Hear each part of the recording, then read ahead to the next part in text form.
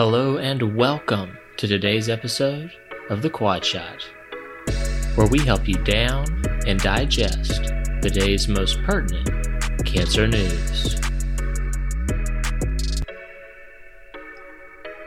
Welcome to the October 8, 2019 Quadcast.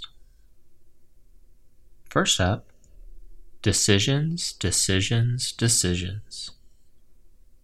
So which PARP inhibitor is best for maintenance therapy in advanced ovarian cancer? PARP inhibitors have an established role in advanced ovarian cancer.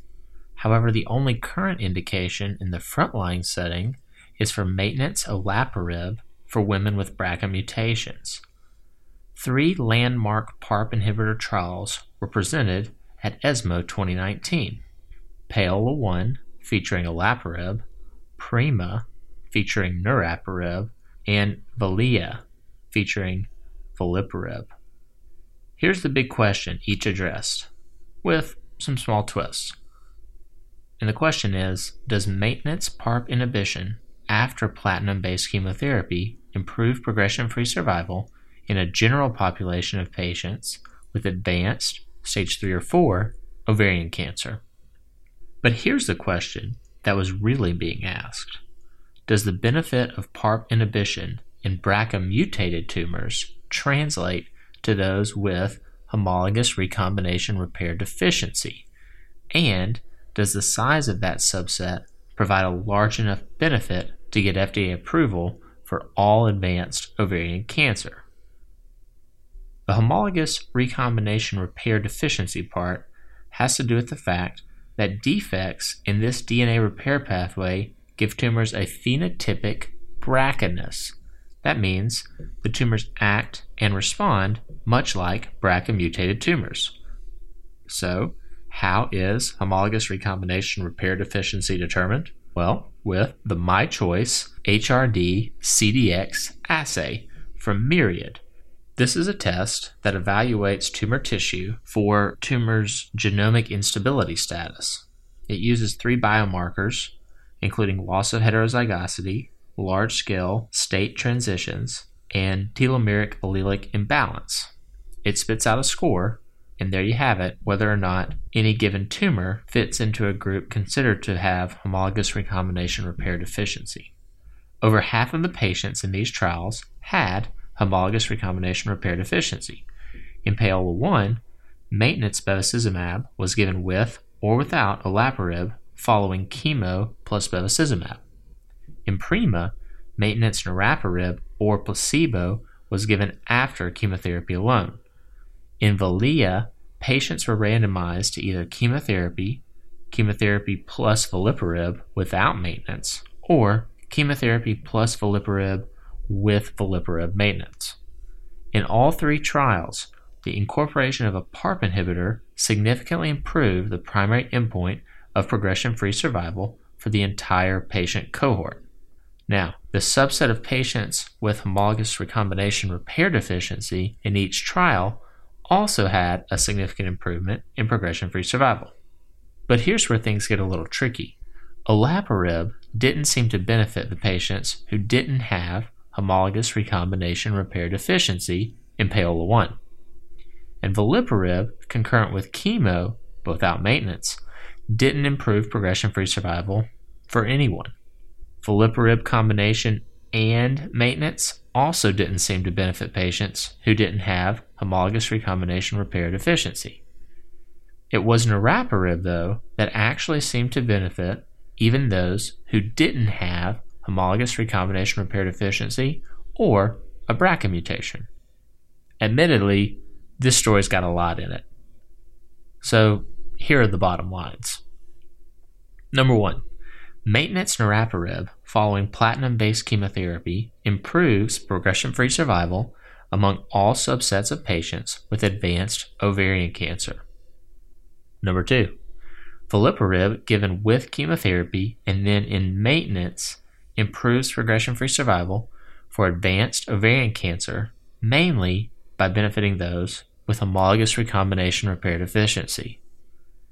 And number 3, maintenance olaparib, when added to bevacizumab, improves progression-free survival for advanced ovarian cancer mainly by benefiting those with homologous recombination repair deficiency. Up second, which switch? Most men with metastatic castration-resistant prostate cancer will have seen some sequence of androgen deprivation therapy, an androgen signaling targeted agent, including enzalutamide and abiraterone, and docetaxel. And while outcomes are improving with these regimens, prostate cancer is a pretty nasty disease when it gets beyond this point. But after progressing on an androgen signaling inhibitor and docetaxel, is it better to switch to a different androgen signaling inhibitor or to the next generation taxane, Cabazitaxel? The CARD trial, as published in the New England Journal 2019 by DeWitt, asked just this question. So men with either PSA or clinical progression after receiving some sequence of docetaxel and either abiraterone or enzalutamide were randomized to then receive either cabazitaxel or the alternate androgen signaling inhibitor. Remembering that we're in the very advanced stage of prostate cancer here, cabazitaxel doubled the primary endpoint of radiographic progression-free survival from 3.7 to 8 months. It also improved overall survival a small but significant amount with an absolute benefit of 2.6 months, moving the median overall survival from 11 to 13.6 months. And the PSA response improved from a rate of 13.5% to 35.7%.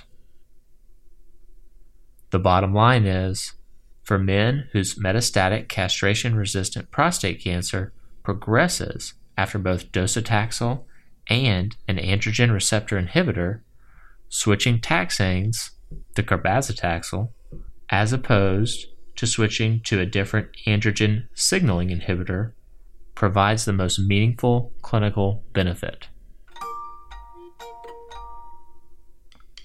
Up next, not just peanuts. Even though whole brain radiation after local therapy doesn't improve survival, it reduces the rate of developing new brain metastases, especially if there isn't a good systemic therapy option. Well, at least that's what basically every study has shown to date. But this randomized trial came to different conclusions, as published in JCO 2019 by Hong et al. It's one of the few brain metastases trials to focus on a specific histology, melanoma. Recruiting during, but mostly before, the transition to BRAF inhibition and immune checkpoint inhibitors, this trial randomized patients who received local therapy for limited, defined as 1 to 3, melanoma brain metastases to no further therapy or the addition of whole brain radiation. It was a fairly large trial, 215 patients, yet there was no significant improvement in the rate of distant intracranial failure 12 months after treatment with whole brain radiation, 42% versus 50% without.